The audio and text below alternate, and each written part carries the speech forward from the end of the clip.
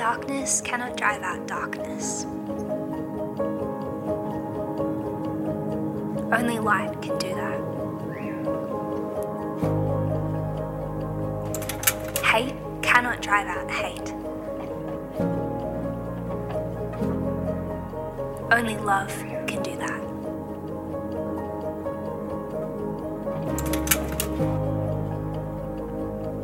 First John chapter 4 verses 7 to 12. Dear friends, let us love one another, for love comes from God.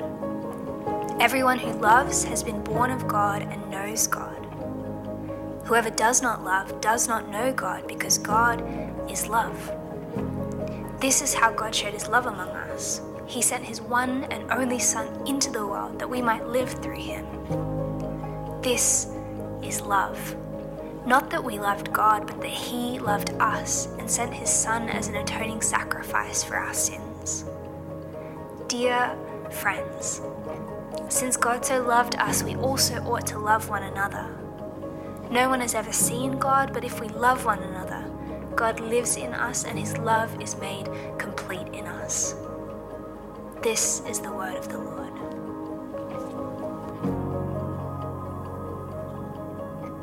Let's do that one more time, shall we? Thanks be to God. Wonderful. Thanks, family, for that one. Hey, my name's Alex. I'm the pastor here at New Life Brisbane. It's my delight to shepherd us and learn from us and come alongside us to see how we might follow our King Jesus together. Before I jump in, two little announcements from me. The first is a few weeks ago we started a process whereby we sought our fourth elder.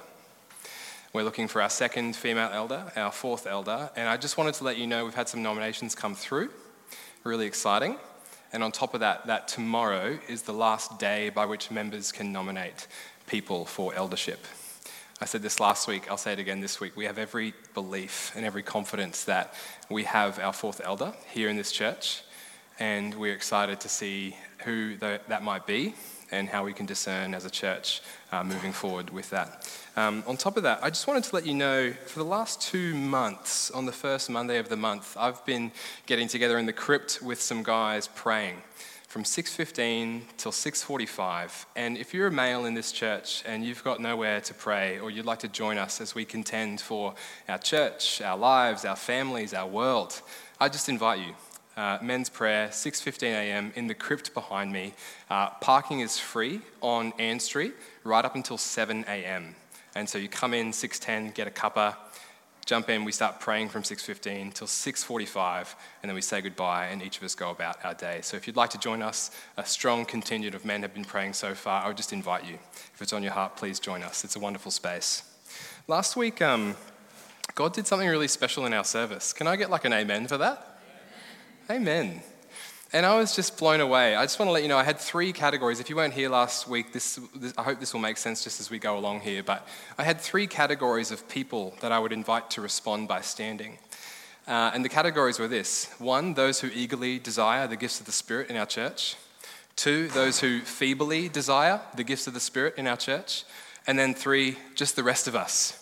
And when I invited us to stand, inviting those who would consider themselves eagerly desiring of the gifts of God's Spirit in our church, the whole church just got to their feet. I just want to remind you that that happened. And the question that sits before us now is, how do we steward what God did, is doing, and will do? And what a coincidence that today is Pentecost Sunday. 2,000 years ago, when our Lord Jesus rose from the dead, he spent 40 days appearing to his disciples. And then 10 days after he ascended to the heavens, his disciples gathered in the upper room and just prayed for 10 days straight. Longest prayer meeting ever, right? And on the 10th day, the Spirit came. And we call it the democratization of God's Spirit. What was particular in the Old Testament became ordinary in the New Testament. What was unusual in times gone by became usual and accessible and available to everyone. Why? God's Spirit, all flesh, the last days, mission of God. It's exciting. So welcome to Pentecost Sunday. Can I get another amen? Awesome. So good to be in church with each of us this afternoon. I'm preaching on quite a profound topic this afternoon. It's the notion that God is love. And it's the last sermon in this series we've been walking through as a church. And at the very start, we said the notion that God is light and God is love can sound like really fluffy topics, the kind of thing you'd put on a Christian mug that you buy from Coorong and makes you feel nice about yourself whenever you have your Earl Grey tea in the morning. But actually, these are some of the most robust, fundamental pillars of faith. The idea that God is light and God is love. It's profound and simple all at the same time because it wraps up so much of what the Christian story is. And so just to finish off this series, I want to start by praying, and then we'll jump into it. Would you pray with me? Let's pray. Lord, we just pray that ancient prayer this afternoon. Come, Holy Spirit. Lord, we don't want to play church. We don't want to be professional Christians. We want to encounter you and hear your voice. Thank you that you speak both to us by your Spirit, but then through your word. And so, God, as we come around your scripture this afternoon, would you speak to us in Jesus' name? And all of God's people said? Amen. Awesome. I don't know if you've had that experience in life where there's like a thing you love. It could be a place, a person, a beverage, a food item, and you love it. You really love it. For me, it's coffee. And you meet someone and they don't love it. And I don't know what your first sort of response is when you meet someone, they're like, oh no, I don't drink coffee, you know. My response is, you haven't had the real thing, right? Does anyone know this experience? When there's something you love and you hold it really dear to your heart, could be a person, a place, a thing, a food, a drink, and you meet someone and they're like, oh, I don't love that thing. And you're like, you haven't had a real coffee. You know what I'm saying? And they might be like, oh, coffee just tastes bitter. It's like, nah, you've had over-extracted brews before. Oh, coffee just tastes dark. No, it's been burnt and sort of, you know, the roaster didn't do a good job, that kind of thing. You haven't had the real thing. You've had like a counterfeit. It can't be true that you don't like coffee. I love it so much, you haven't had the real thing. Or another one, and you're like, Alex, you eat a lot of food. Almond croissants, right? Show of hands. No, we won't do that. But like you meet someone and you're like, you know, I'm like, oh man, I love almond croissants. I love that they're both crispy and gooey and soft, but all at the same time. And there's this beautiful cream in the center. And it's like, is there egg in that? I don't know, but it's amazing. And you meet someone, they're like, nah, croissants don't do it for me. You're like, you've not had a real one, right?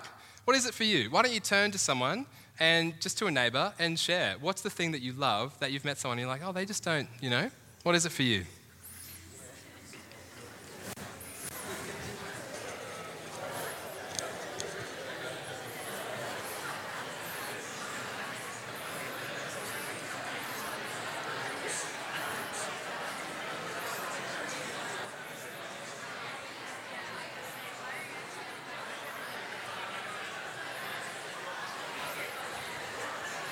Awesome. I'll bring us back in now.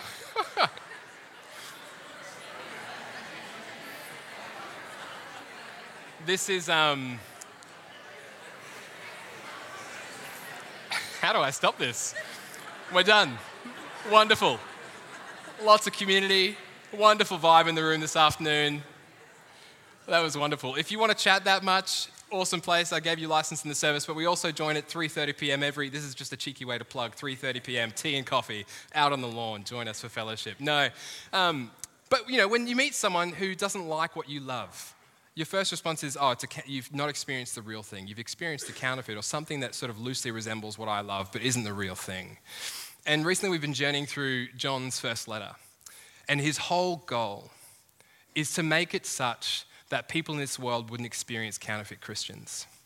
I've quoted Gandhi before. Gandhi once said that he likes our Christ, but he doesn't like Christians. Maybe you're in the room this afternoon, yourself a Christian, you've experienced hypocritical Christians, whether in a small group or in a friendship context or whatever.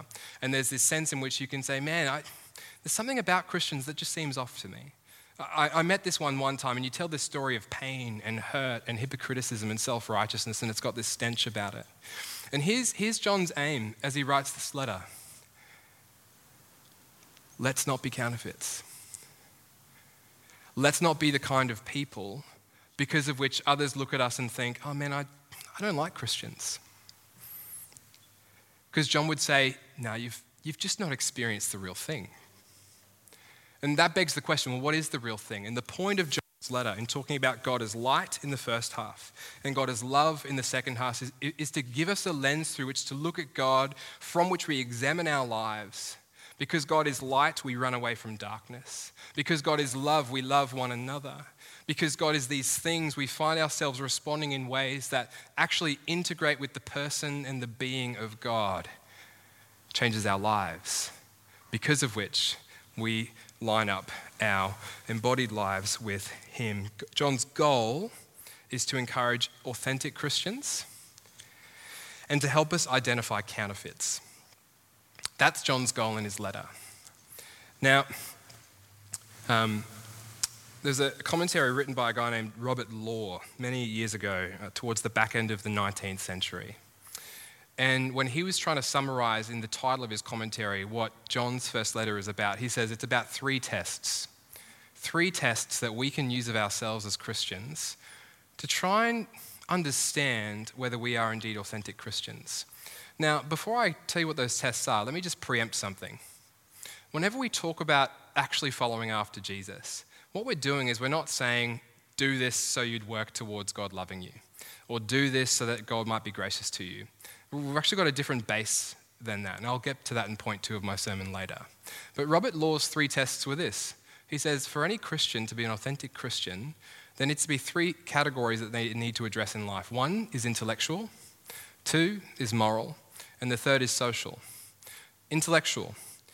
That when you're a Christian, there's actually things about the universe and about God and about life that you believe. Changes your thinking. Intellectual. Moral. That when you come to know Jesus and God through Jesus Christ, there's actually an effect that it has on your life. The way you act within yourself, the way you pursue goodness and beauty and truth and justice in this world actually changes the way you live. Moral. And then thirdly, social. It changes the way you relate to one another. That there's something in the midst of our toing and froing as a community of followers of Jesus that is different, beautiful, wonderful, exciting to inhabit. Intellectual, moral, and social. And the test that John puts across our imagination this afternoon is a social one. Love one another. Love one another. This is the heart of John's letter. Every single chapter, maybe minus chapter 1, basically says the way you love one another witnesses to God in the church. That the relationships we have with one another actually tells a story about the kind of relationship God wants to have with humanity. That the way that we give for one another, are generous to one another, give time for one another, spend of our lives for one another. That is the heart of the impact of the message of the gospel.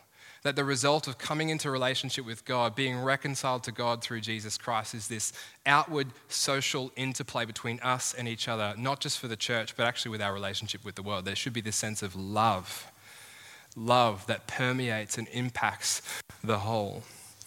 And I want to unpack this afternoon as we look at verses 7 to 12, the 3 arguments that John makes as he gives that command. The command is this: love one another, because 3 points of God's eternal nature, His historic action, and a present goal that God has. God's eternal nature, His historic action, and a present goal that He has. So, number 1, God's eternal nature. Let me read from verses 7. Dear friends, let us love one another, for love comes from God. Everyone who loves has been born of God and knows God. But whoever does not love does not know God, because God is love. Turn to your neighbor and say, God is love.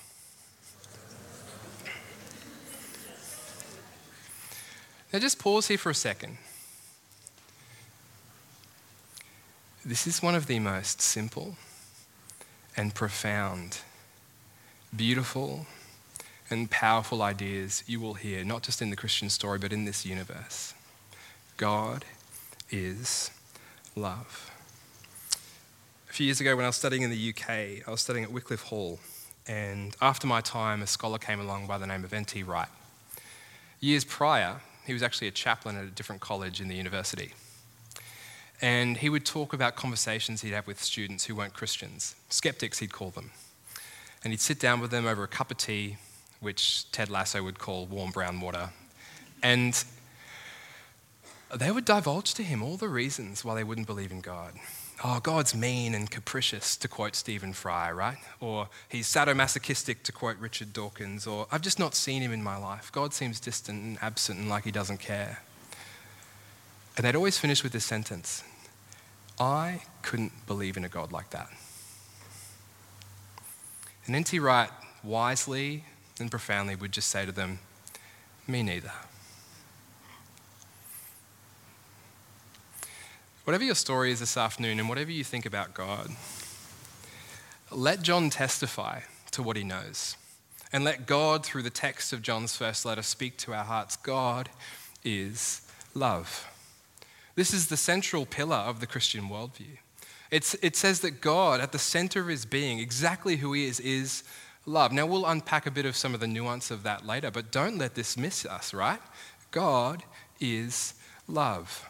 This makes a claim that goes against every other worldview. So you ask the philosophers, right? The philosophers will say that God is the most maximally great being. Really helpful language to describe a God that's big and transcendent. And that's helpful, but man, that makes God seem distant, doesn't it?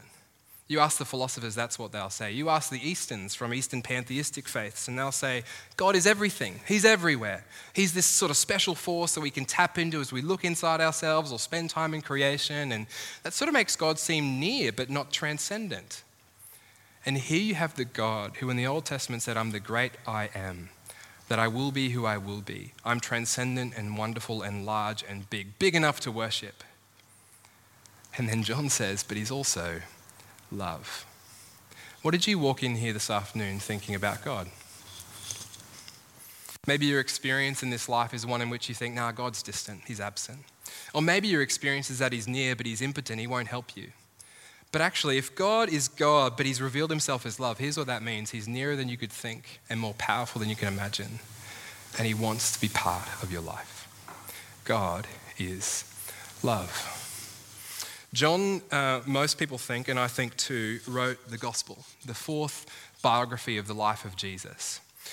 And when you realize that fact and you agree to that fact, you see something here, that when John writes his first letter, he's actually taking the life of Jesus that he gives witness to in the gospel and he's summarizing it with two ideas. Like if I was to ask you, hey, give me a tweet about what God is like, what would you say, right? What would you say?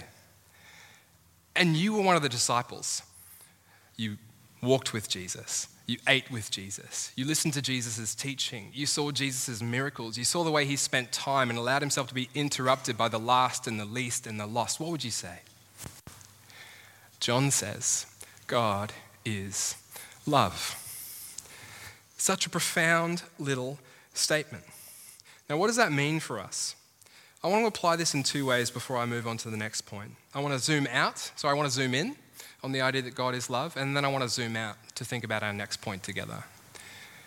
So just imagine you zoom in on the idea that God is love. What would that mean? Well, let's just compare it with human love for a second.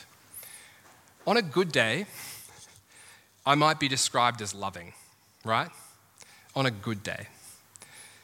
But even on my best day, I could never be love. Like, think about it. When humans describe one another, we use adjectives. So you might say, I don't want to pick on anyone, but so I won't. It just always goes south, you know what I mean?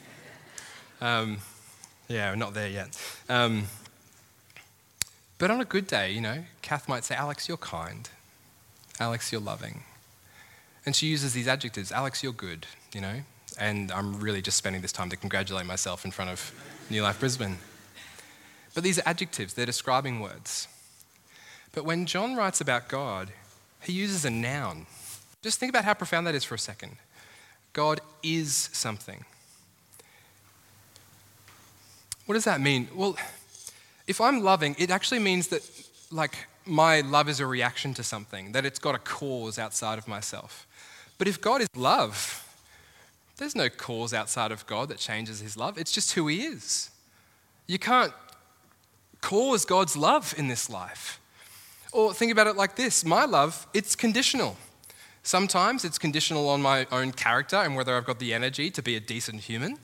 Other times it's conditional upon the things outside of myself that I've got no control on.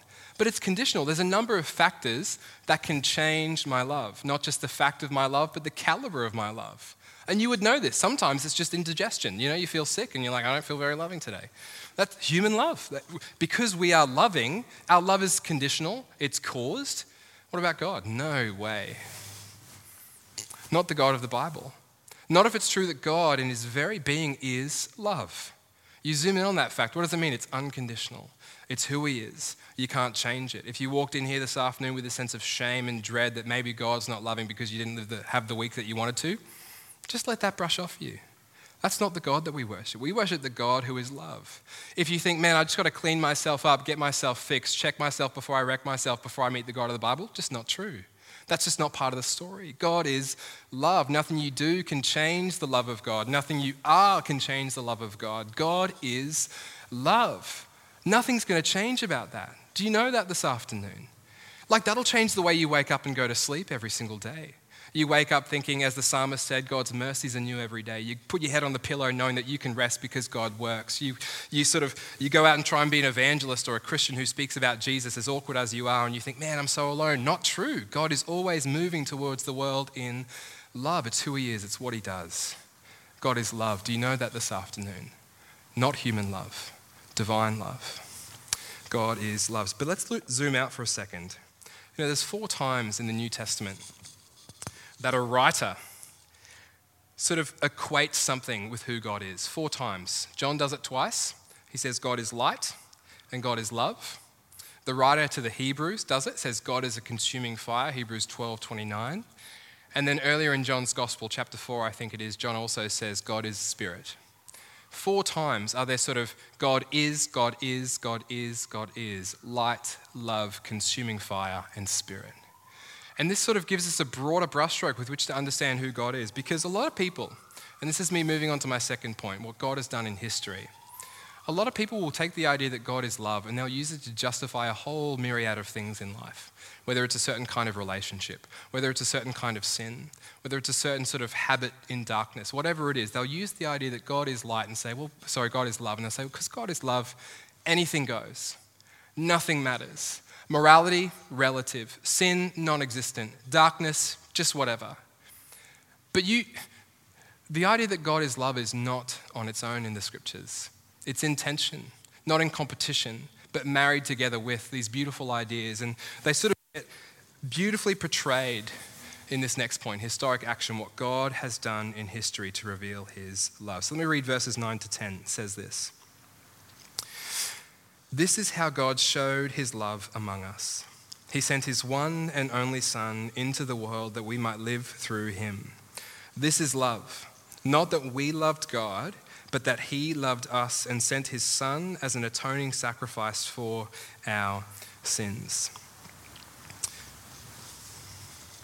One of the things that you'll notice if you sort of zoom in on the way that the Bible talks about God's love is often the New Testament writers talk about it in the past tense. So you think of the famous passage, John 3:16. It says, God so loved the world. Or you think of Romans 5, and it says, while we were still sinners, Christ demonstrated his love for us, that while we were still sinners, Christ died for the ungodly. There's this past tense nature about it. And you might read that and think, goodness me, does that mean God only loved me in the past? Not at all, because God is love. It's eternally present. But what are the writers of the New Testament trying to pick up on? They're actually trying to pick up on the fact that God's done something in history to show this, if we were ever at a doubt as to whether God loved us, it just can't be true because something's happened in history to point to.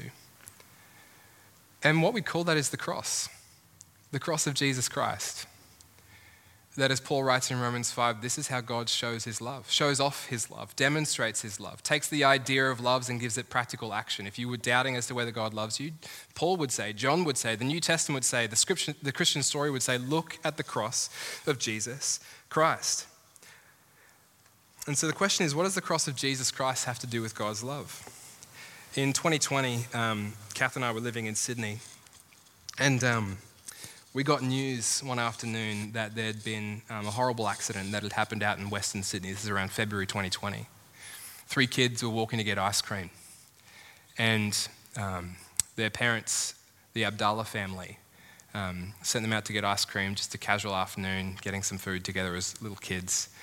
And as they were walking along, a drunk driver came and crashed into the kids, and the kids lost their lives, and the Abdallah parents lost their kids. Now just pause for a moment. Horrific, like horrible accident, and like such a waste, you know?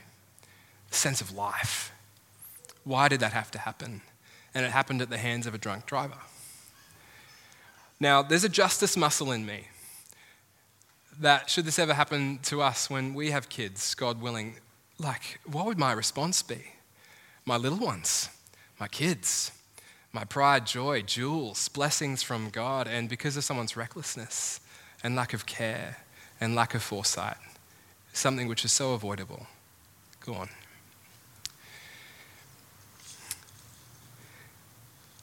But the Abdallah family, they have a relationship with God.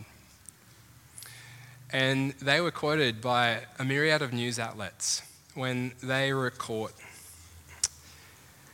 allowing this guy to receive his sentence and going through some of the machinations of law. They had this wonderful thing to say.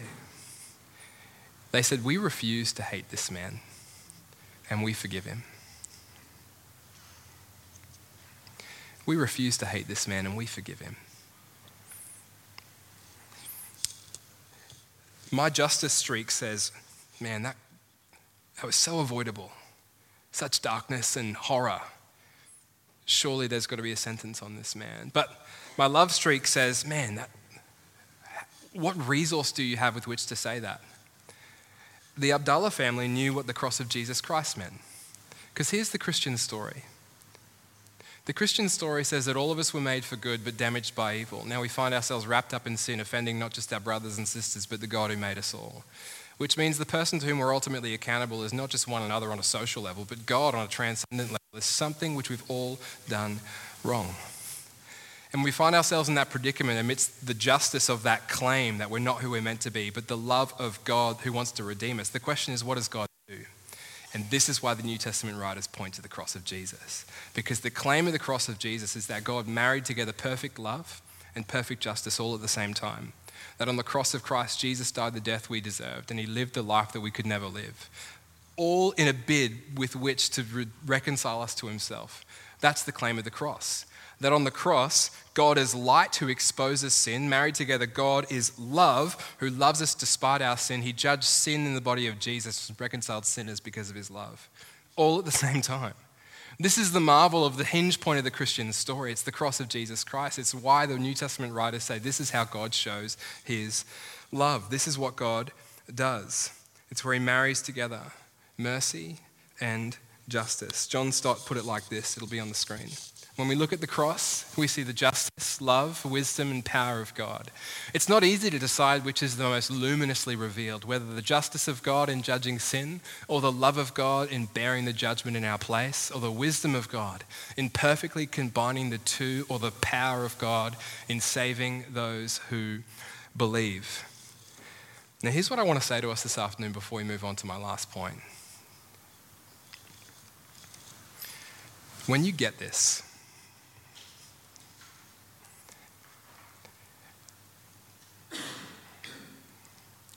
this will change your life. Like when you get this will change everything.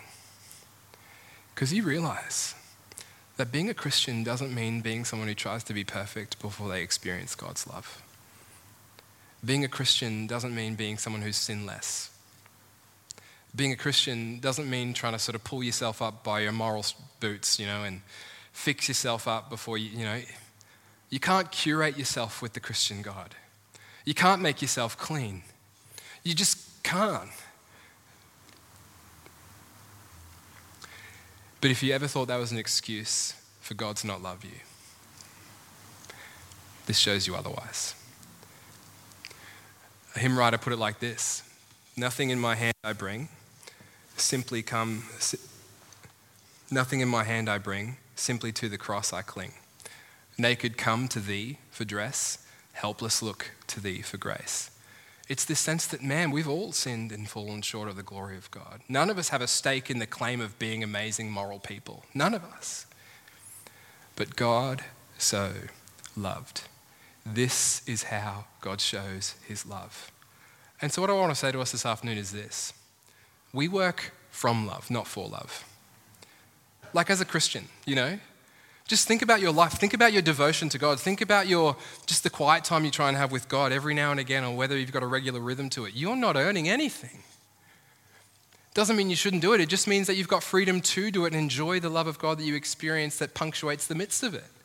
We're working from love, not for love. We're working from acceptance, not for acceptance. That in other words, you don't come to Christianity after you've fixed yourself.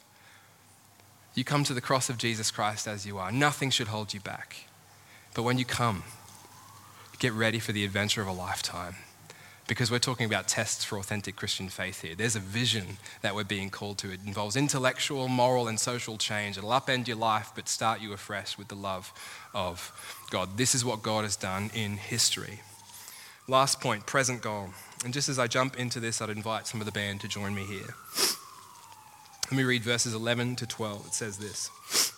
Dear friends, since God so loved us, we also ought to love one another. No one has ever seen God, but if we love one another, God lives in us and his love is made complete in us. Now here's one of the great reliefs of the Christian life, according to some of this text. We don't have to like each other as Christians. I thought there'd be a bit more of a laugh to that, but that's okay. Everyone just likes each other here. Now think about it, right? Like this is a room, we're a bit of a ragtag bunch, right? You've got young and not so young. You've got people with different cultural backgrounds, ethnic backgrounds, people with different education levels. Some have gone to university, some have not, some never want to. You've got a myriad of different people here, and there's this sense in which, why are we here, right? Like, turn to the person, I'm just kidding, right? We won't do that. But you don't have to like each other. But you do have to love each other. Just think about that for a moment. We do have to love each other. Have you ever found it strange that one of the greatest commands in the New Testament is to love one another? Jesus said it. The apostles said it. John has said it right here. It's one of the most repeated commands in the New Testament. And you think, man, like if you watch Married at First Sight, for example, and you think, how does our culture portray love? You watch Married at First Sight, and love in our culture is more of a feeling. I remember actually watching MAFS, I don't know what season it was, but it's been in the last 8 months, I confess, and I was watching MAFS with Kath, and there was this interaction between this now husband and wife, and I'm revealing way too much, aren't I? This husband and wife, Elder Kathy says yes, this husband and wife, and the premise of Married at First Sight is there's a guy down the front of the altar, a woman walks through, they get married on the day, but they'd not met each other prior. First look, first time, first conversation, everything. So you're standing before each other, you give one another vows, and surely they're thinking, is this going to work? No, it's not. Statistics. But they get married, and then the show sort of plays out their journey. And everyone's hoping, I hope this couple stays together, I hope that couple stays together. Terrible definition of love. But one couple was having this conversation one time, and they talk about the love they're experiencing and whether because they're experiencing the right kind of love that they'll continue in their relationship. And she says to him, I want that, because this is what she didn't have in their marriage at that point. She's like, I want that sort of fire in my belly, butterflies out of my mouth kind of love. I remember hearing this and writing it down, being like, that is ridiculous. And then putting my romantic cap on and being like, that's right. No, that is absolutely ridiculous. Fire in my belly, butterflies out of my mouth kind of love. I'm like, tell me when you find that. That sounds awesome. But our culture would say love's a feeling. Love is a feeling. If you have it, do something about it. But if not, right? No worries. The New Testament makes love a command.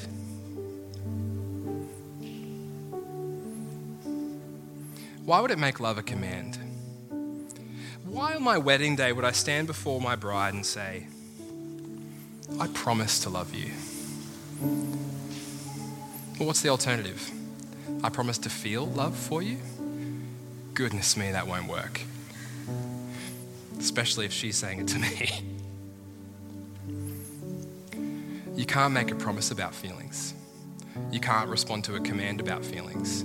Feelings are accidental, they're circumstantial, they're reactive, they're conditional. But you can make a promise to love. And here's the beautiful thing. C.S. Lewis helps us out here. He writes this: don't waste time bothering whether you love your neighbor. Act as if you did. As soon as we do this, we find one of the great secrets, that when you are behaving as if you love someone, you will presently come to love him. The central duty of the Christian life is to love one another. That's obedience. That's obedience in the same direction for a long time for the sake of the world. God was very wise when he didn't command us to have feelings of like and love for one another as a church. He commanded us to love. Now, let me just unpack one more profound idea before I finish up our time together. Here's John's argument. If John also wrote the Gospel of John, then we know that there's 2 times when John talks about God as unseen. Right here and in John chapter 1 verse 18. Let me read it to you. It says this: no one has ever seen God, but the one and only Son, who is himself God and is in closest relationship with the Father, has made him known. It's this beautiful idea. No one's seen God, but if you've looked at Jesus, you've seen God. The person who reveals God is Jesus. Jesus is like God's selfie in the world. It's a picture of who God is, the image of the invisible God, Paul would say in Colossians. The only other time that John uses the language that no one has ever seen God is right here. He says, no one has ever seen God. Let me just read it for us. Let's think about this. No one's ever seen God. But if we love one another, God lives in us and his love is made complete in us.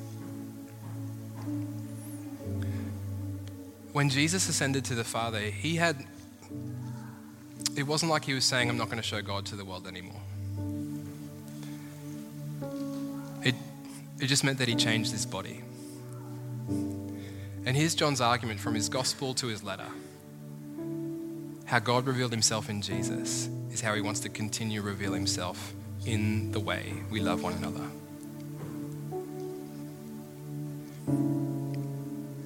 Like, if you want to know whether your act to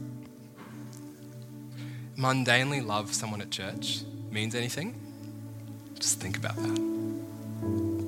The way you come to church on a Sunday, the way you welcome someone who's new, the way you extend a handshake and a welcome, the way you call up someone during the week and check in to see if they're going okay, the way you share bread and food and drink at small group, the way you go out of your way just to show someone love, maybe make them a meal or do something. If you want to know if it makes any difference, 1, yes, but 2, what does it witness to?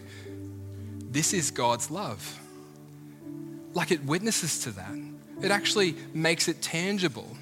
That the New Testament writers have this picture in their mind that as we love one another, people should walk into our midst and be like, man, there's something divine happening here. Right? And my question to us, church, is this: can we participate in that kind of love? Don't have to like each other, but man, we've got to love each other. There's too much at stake. And so before I invite us to respond, just really briefly, why don't you just close your eyes?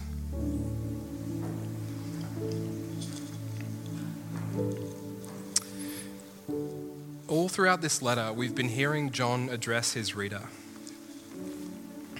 And he says, dear friends. And I looked up the original language this week, and actually the language is more like dear beloved, from the word agape. And I just felt God was saying to me this week, that's no mistake. And the reason I think John does this is because he wants to remind his readers that all this call and command and vision to love means nothing unless you realize that you are the beloved. Like, no way will you have the resource to outwork this beautiful vision of life unless you realize that you are the object of someone else's affection.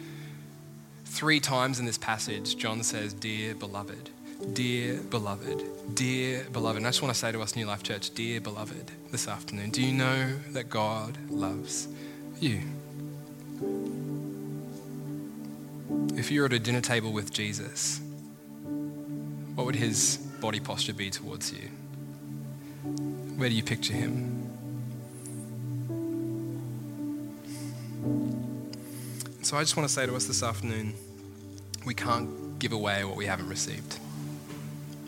And I just want to pray for us as we lean into worship, that we'd receive the love of God afresh. That might feel like something physical on this Pentecost Sunday. It might just seem like an image that gets conjured up in your head and you realize that God loves you. It might be a thought, whatever it is.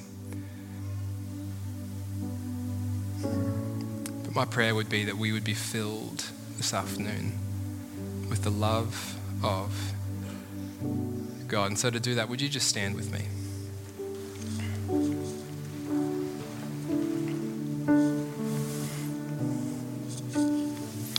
God invites us to participate in this moment, and I would do that too. So just in a bid to surrender to God, let's invite you, just open your hands if you feel so led, feel so willing. And on this Pentecost Sunday, a date that we use to remember what God did, but feel afresh the invitation from the Spirit of God right here and now. Just open your hands and surrender to God, and if you want to, just echo this prayer in my heart as we step into worship. God, thank you that you are love. Thank you that you showed us love. While we were far off, broken and away, you reached out to us.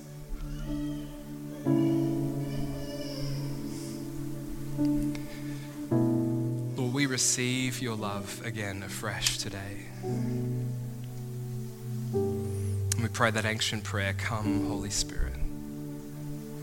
Come Holy Spirit.